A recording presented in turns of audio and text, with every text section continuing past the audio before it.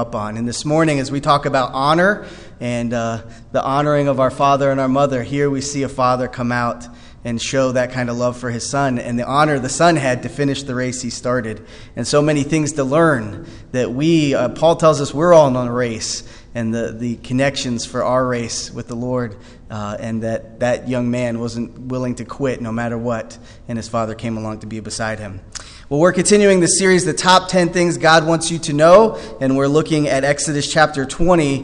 The first, and you can go see all these, and I would share these. I think for most of us in this room, none of this is new, none of this is revolutionary to you, but I believe that these 10 principles that God gave us are the most important things for people to understand when they come to Christ. That when they're free from sin, they're free from the burden of sin, now they can live in the fullness of the Holy Spirit leading and guiding them in their life, then these 10 actually make the most sense in life. And we're no longer under the law. Now we can live with Christ guiding us and the Holy Spirit allowing us, empowering us to live by these truths that He's given us to have. And so I think this is powerful for us to share. I see so many issues in our culture and so many issues in our world that could be resolved, things that don't have to be, because people have not been taught this, or they don't know this, or they reject these 10 truths in their life. If a whole society determined that they were going to live by these truths, that would be the society God created us to be like. And we would not have the issues that we have, many of the issues we have, if we were willing to do that. And that's why it's so valuable, so important. Many of us have friends and family that are struggling through life. They're dealing with so many different obstacles, and these are points of help that God gives us to understand how to live the life He created us to live. And so we started with there's only one God. Everyone wins by putting God first. In your marriage, it wins when you put God first. In your finance, it wins when you put God first. In your every relationship wins when you put God first. When you move Him out of first, you get into trouble. And so we want to make sure that God is first and preeminent in everything that we do. Second, no idols. We are to be worshipers, not idolaters. And there's so much idolatry. There's so many things to worship outside of God and outside of who He is and what He's done on the cross that Jesus can easily be moved to the side, and we can worship false idols. Even comfort can be an idol. And so we have to be careful that we don't become idolaters. Do not misuse the Lord's name. That it's not just using His name as a swear word, but it is actually taking on the name of Christ. As a Christian, you are a follower of Christ. You're taking His name. That you are to not misuse that name. And that the way we misuse it is our actions and our words. And so we are to carry His name well. And it's important to recognize that God does not hold anyone blameless that does this. If you don't take the Lord's name seriously, then you're in a very dangerous position. Number 4, to keep the Sabbath holy. And we talked about that we all need holy rest. That they're in rhythms of life. You can't work all the time. We should work. We should commit to that. We should encourage work. 6 days you shall work, but on the 7th day you shall rest. And so there's a sense of a rhythm of resting in God. We set aside Sunday because this is the day the Lord rose from the grave, and we have a holy day. Hopefully this day is set aside as a day to be holy, meaning we focus on the things that are above, not the earthly things. It's a holy perspective that we set aside time to think about eternity, to think about the goodness of God, to think about the love of Christ, that this is a holy opportunity, and that if we don't do this, we can get into the pattern of not having a holy day, not having a day of resting in the Lord, and then we become, we allow many problems into our life, many issues that do not need to be there, that God didn't create for us to have. And today we're going to be looking at honor your father and mother. Honor your father and mother. And so as we think about this idea of honoring, what is honor? So we're coming to the conclusion of the Olympics. And in the Olympics, if you are the fastest, then they honor you with a gold. If you're the second fastest, or you're the second in whatever sport you're participating in, you get the bronze, and then there's the silver. And so there's a certain level of honor. There is, in every one of the games, every one of the sports, there are rules, correct? And in those rules, there are guidelines, there are specific things you have to do. And if you do them really well, then you are honored above all else of the other competitors. And so this morning, when we think about the idea of honor, what does it mean to honor someone? What does it mean for us to be honorable? I think this example of the fact that the Olympics has a very clearly defined way of how do you get honored, how do you allow yourself to win in these areas. There's a clearly defined path. There's clear guidelines. There's clear rules. And so God is giving us some clarity in our own lives, how to be honorable and how to honor. And so we're going to look at that this morning. And my question as we look to God's word is, who do you honor and who honors you? Who do you honor and who honors you? And we're going to look at this principle that God teaches us. Before we do that, let's precede his word with prayer and ask him to speak to us. Father, thank you. Thank you for another day of life. Thank you for the grace you show us. Lord, we know you are holy, and Lord, we want to honor you. We want to give you praise. You are worthy. You're the purpose of our existence. You're the reason that we are alive. We want to give every ounce of ourselves to you this morning. And so we ask that you would be lifted up. And Lord, we ask that you would help us to understand better who we are in you. And Lord, help us to cling to what is true and what is right and what is righteous. And Lord, that we would inspire and encourage others to do that as well. And Lord, I just pray as we read what you've given us, your words, your eternal words, that they would penetrate through our sinful natures and that they would allow us to be aware of your truth, not just to know it, but to want to live it and to put it into practice. And so, Lord, I ask that you would help us to do that you would give us wisdom and discernment as we look at your words. Help us to grow now. We pray this in Jesus' name. Amen. This week, again, like last week, I'm going to be using both New and Old Testament. I think it's important to recognize that Christ fulfilled the law. So when we say the 10 Commandments and we talk about the 613 laws, we are no longer under those as to be judged under those. We are freed from the judgment of those laws. But what are we freed to? We're freed to live in holiness. We're free to live in righteousness. Meaning now the Holy Spirit allows us to not be burdened by the law, but actually to be empowered by the Holy Spirit to fulfill what the law was there for to begin with. And we learn this because Jesus says this so many times in the New Testament. He says, if you love me, you will keep my commandments. If you love me, you'll do what the law says. In the sense that the only way we can truly fulfill the law is to be in Christ. And we see that here in Matthew 22, verse 37. The Pharisees have come to him and they're asking him which of the laws is the most important. Now at this time there's about 613 of these laws. They debate all the time what are the most important out of all these laws. And they try to trick people. This is how they get people to stumble, because they'll say, oh, you think that? And then they'll have their counterpoints. But here, Jesus being God, being perfect, being all-knowing, he knows their thoughts. He knows the fallacy of their approach, and he responds this way. Jesus replied, love the Lord your God with all your heart, with all your soul, and with all your mind. This is the first and greatest commandment. The second is like it. Love your neighbor as yourself. All the law and the prophets hang on these two commandments. And so what Jesus is saying is everything leading up to me coming has been hinging on these two principles, loving God and loving people. And as we've seen now through these 10 truths, the 10 commandments, that it begins with how do I love God? And then it continues with how do I love people? And Jesus takes all of these 10 and he condenses them into these true truths that I am to love the Lord my God with all my heart, with all my soul, with all my strength. That loving God is the initial most important thing for me to do with my life. Figuring out who God is and how I can love him and honor him and worship him. And then second, what she says is just like it, is to love my neighbor as myself. To love those in the world around me as I love myself. That I have a love for people. And so as we look at this, it's so important to recognize, yes, we are no longer under the law that we'll be judged by it, but now we're empowered to live into it. And not the law that man made, or not even the law that the Pharisees and the Sadducees established, but the law that we are given here, these 10 principles, we are empowered to live out in our day-to-day lives today. And so that's when we get to Exodus chapter 20, verse 12, and it says, honor your father and your mother, so that your days may be prolonged on the land in which the Lord your God gives you. And so we see honor produces longevity. Why does honor produce longevity? Well, I believe when God created the universe, and the more we learn about the universe, the more we recognize how complex and how beautiful and amazing the universe is.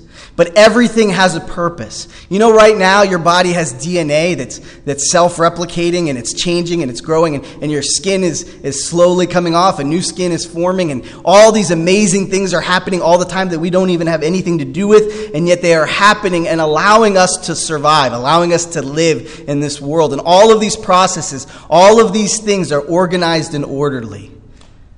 And what God is saying is, I have not just made the universe organized and orderly. I have made your life to be organized and orderly. And there is a purpose for every aspect of life. There's a purpose for what you're to do as a child. There's a purpose for what you're to do as an adult. Everything has a purpose and a meaning and a value. And God has revealed His principles to us so that we can live them out. And so this morning, as we look at this idea that there's a father and a mother, who invented these concepts? Who created the idea of a father, the gender, the sexuality, the connection point? Who invented the creation of the woman, the mother? All of these elements that go with that. Who created it? Who designed it? Who organized it? But Christ. God created all these things with an absolute purpose, with an absolute function. And what He's saying is, when you live out my principles, meaning, when you live in the confines of a man and a woman producing a family that honor each other, and then those children become adults and they become a man and a woman who marry and have children, and they honor each other, that this system expands and it produces health, and it produces a system of growth where a whole community can thrive. And He's saying, if you honor your father and your mother, your days will be long, because this is what I have intended it to be. Now, you can deviate, and you can, our sinful natures can convince us to do what's right in our own eyes and to do what I want to do. But when you deviate from His created purposes, you lose the blessing, and you lose really the created order in which He has established. And this is so vitally important for us to understand as the church. Love is not saying everything is okay. Love is initially love the Lord your God with all your heart, with all your soul, with all your mind, with all your strength. Loving God is the initial purpose of all mankind. And to love God, we have to love His created order. He's the author. He's the painter. He's the one who organized this and took this information and He spoke it into reality. And this is what He's saying. He's saying, when you honor your father and mother as a child, and then your children honor you as a father and mother, and then they honor, and that system continues to pass down and pass down, guess what? There's longevity. There's peace. There's joy. There's health. And yet, since the very beginning, we've deviated and we've seen the consequences. Well, we see this in Ephesians chapter 6, verses 1 through 3. It says, "Children, obey your parents in the Lord, for this is right. Honor your father and mother, which is the first commandment with a promise, so that it may turn out well for you, and that you may live long on the earth." It's re-emphasized here to the Hebrews. He's saying, look, you were created on purpose. Every single one of us is created on purpose. And this principle is the initial principle we're to live out in our relationship to each other. I think sometimes we can look at the Bible and say, yeah, I'll be nice to the person. I won't, cut them off on the road, or, I won't cut them in line. But the truth is, the most important relationship you have is your family, because that's the one God put you in initially. And if you don't love them, and if you don't have grace for them, it doesn't really matter what you have for other people. Because initially, this is the relationship that God wants us to have. And He says, I want you to give honor to your father and mother. And for the father and mother, that implies you need to be honorable. You need to be honorable, because there's many, even in this room, that may not know their father or mother, or their father or mother was not honorable. And so it can be difficult. Well, how am I to honor someone who wasn't honorable? How am I to honor someone that wasn't there? And so these are questions, these are challenges we struggle with. But I do believe there is a way for us to do this. I do believe there's principles that God has given us that we can still honor people even if they haven't been honorable. But the place I want to begin with is ourselves. How can I be honorable? How can I be worthy of my children honoring me? Well, I think it begins, do I love the Lord my God with all my heart, soul, mind, and strength? Do I live out each day in obedience to the Lord? Do my kids see me living for the Lord? Do they know that He is number one in my life? Do I cut corners? Do I cheat? Do I steal? Do I mistreat people? Do I talk bad about people? Do I misuse people? These are all things that they see, and that is a reflection of my honor, my character. Who am I behind the scenes? Who am I behind closed doors? Who are you when no one's watching? Who are you when no one knows, maybe only a few people know what you're like? The truth of it is I am only honorable in those things that are probably most challenging, like my temper, my patience, my ability to love even in the midst of difficult things. And that allows me to be an honorable father. And so for me, as I look at this and I reflect on, well, what are you saying to me, God? He's saying, I want you to be an honorable father so your children can obey this commandment. And it begins with us. If you're a parent or a grandparent, it begins not with being upset if they're not honoring you the way you want them to honor you. It first begins with, I need to be the honorable person that's worthy of having that honor from my children. And so that's a challenge. That's something that we can't fix on our own. That's something I have to put the white flag up and say, Holy Spirit, I need your absolute help to do this because I can't do it on my own. I cannot become honorable without you moving within me, without you convicting me of sin, without you guiding my heart and my spirit. And so it begins with us. We need to be honorable so it allows our children to truly honor us the way God wants him to. And so this morning, as we come back to the initial question, who do you honor and who honors you? Who do you honor and who honors you? Every one of us has a parent, whether that parent's in our life, was ever in our life or not. And it can be a challenge to know, how am I to honor him? And God put that person in your life to learn how to honor. I would say the first thing, if you sit here and say, my recollections of my parents is not positive, I would say the first thing to do is to find one thing you find honorable in them. Almost every person has something honorable about them, right? It's either a work ethic, it's a commitment to something. There's honorable things. Almost everyone has something honorable. And sometimes if we can focus on that one thing and just say, I'm going to be obedient to God here by honoring you in this one area, it doesn't okay everything else, but I do want to find good in you. And it allows us to honor that person. In the military, they have something that's called honor the uniform.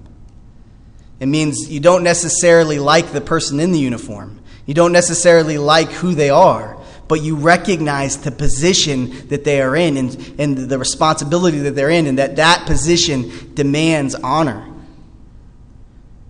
And so as a father and a mother, even if you have the worst father and mother, still honoring the position of father and mother is living into this truth. It's amazing when you read the Old Testament and you read the story of King David and how King David is this amazing young man of faith, and he slays Goliath, and everyone's really excited about him so much that they sing a song where he kills the thousands, but Saul kills not as many, right? And there's a jealousy that Saul builds towards David, and then eventually Saul gets so angry at David that David has to hide. He hides from Saul because Saul is trying to kill him in every moment. So much so that he thinks his son likes David more than him, and he throws his spear to kill his son because he's so jealous of David. He's so bitter towards David. He has such a disdain towards David. And yet, when David finds out that Saul has been killed on the battlefield, that he's dead, the messenger comes and is excited to tell him, Saul is dead, you get to be king now. Saul is dead, you get to be king now. And the messenger is so encouraged, and he says, well, did you help in any way? What happened? And the messenger said, no, as soon as I found out he's dead, I came to you. I thought you'd be encouraged by it. Do you know what David does? He has that messenger put to death because he says, and he mourns the loss of Saul because this is the man that God chose to be king. And there were many times David could have killed Saul. Saul was in a cave, and he was trapped by David, basically, and David chose not to kill him because he said, I respect God's position that you're in, even though you're not a very good person. Even though you're not godly at all and you're not honorable, your position is. And David honored the king, not because the king was worthy of honor, but because he knew God had established that position. And the value and the purpose of that position was so important that he refused to give in to jealousy or anger or bitterness. And so this morning, as we apply this to our lives, who has God put in your life that you need to honor? Find something to honor about them. Honor the role. And then, even in all these instances, you can become a father or a grandfather or a grandmother or an aunt or an uncle that's honorable, that lives into the position that God has created. You know, God created every position for us to be in, whether it's brother, sister, it's mother, father. All of these positions are God-given positions that he wants us to be honorable in them. And so one way to honor our father and mother is to be an honorable father or mother. One way to honor our father or mother is to be honorable in whatever area that God has called you to be in your life. And so this morning, when we consider how do I live out this principle of honoring my father and mother, we see that there's many opportunities for us to truly honor these people. Who has God put in your life that you need to be honorable to? We honor our Heavenly Father by honoring marriage. Did you know that? The church is in a very difficult time. The church is in a time where all of its beliefs, the world believes the opposite. We are no longer in a culture of Christianity. We are no longer in a culture that supports the beliefs that the Bible and God has spoken into truth. It's been flipped all the way upside down. How do we respond? How do we interact with a world that doesn't believe that there is a role that God has put us in, that all of this is designed on purpose, and that every one of us is to conform to God's way, not to our own desires? It's a tough time. And yet we're called to honor God first. How do I honor God? Well, in a loving way, I stand for his truth. I'm not ashamed of it. I'm not afraid of it. I don't hide behind it. I don't pretend like he didn't say it. I don't pretend like it's not true.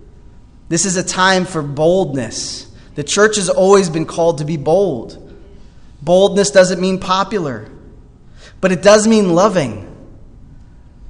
The truth is, everyone who denies these truths, everyone who denies that God has established a man and a woman to be married for life and that their children are to honor them and that this is the system that God has created, everyone who denies that is choosing a path that leads to destruction. And we should have empathy and sadness and conviction that how can I reach this person in a loving way so that they may see the truth and know the truth, and that this blindness that the enemy has put upon them would be taken from them so they can see clearly.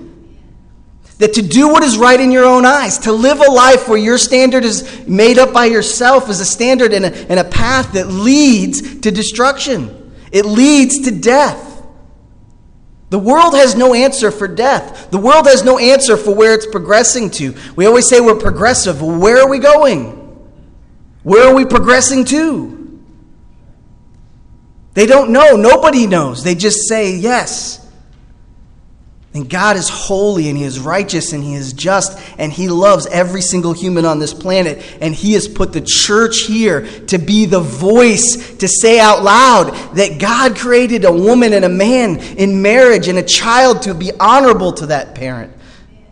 And in doing so, the system will work and there will be blessing and there will be peace and you will have longevity in your life and your culture will have longevity. And so we need to stand on these principles. These are more as relevant as they've ever been. And the world needs to know the reason we declare this is because for God so loved the world that he gave his only begotten Son, that whomsoever believes in him should not perish but have everlasting life. And you know, when they receive that gift of eternal life, it's life here on earth. It's the way, the truth, and the life. It's life in abundance. Because when you live the way God created you to live, you live into your full potential. You live with fruitfulness and fulfillment. And so we're called to this. We're called to stand up for this. None of this will make sense. You know what the Bible says in the New Testament? It says that the cross is foolishness to those who are perishing. These principles are foolishness if you're spiritually dead. If someone is spiritually dead, you can't convince them of the importance of marriage. You can't convince them of the importance of honoring your parents, because it will be foolishness until they are awoken spiritually by the Holy Spirit of God. And so we need to be twice born. You need to be twice born. I need to be twice born.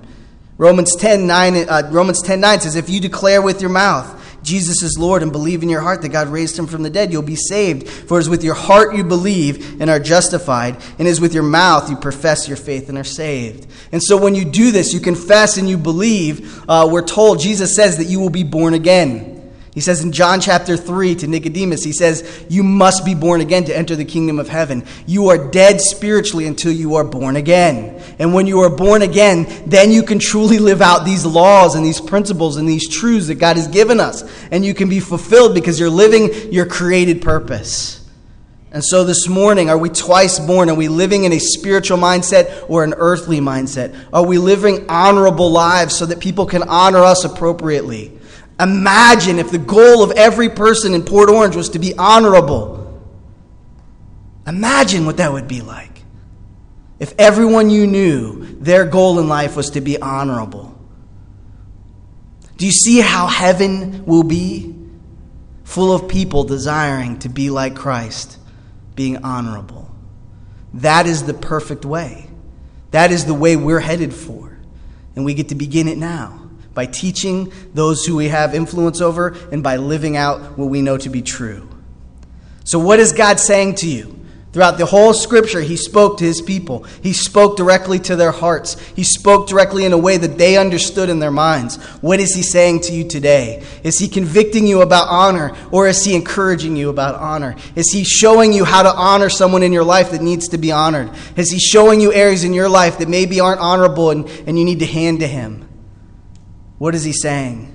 How is he leading you and guiding you? This is the most amazing thing about being a follower of Christ, that he constantly is molding us and shaping us, and he's revealing to us so that we can deal with these things, so we can have abundant life and we can have freedom from the consequence. We can have freedom from the venom of the sin that so easily entangles.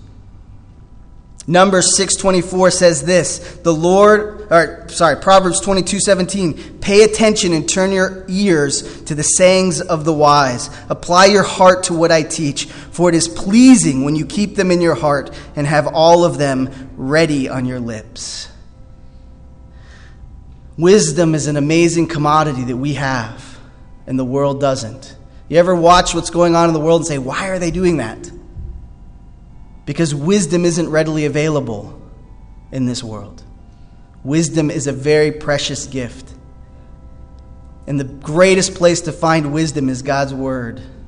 And when you receive that wisdom and you allow it to really mold you as a person, then you're able to share that wisdom and live out that wisdom. And so whatever God is telling you, it is wise. Whatever God's Word is telling us, it is wise. Now we must pray and ask God, how do we live this out? How do we apply these truths in our lives? How can we encourage mothers and fathers to be honorable?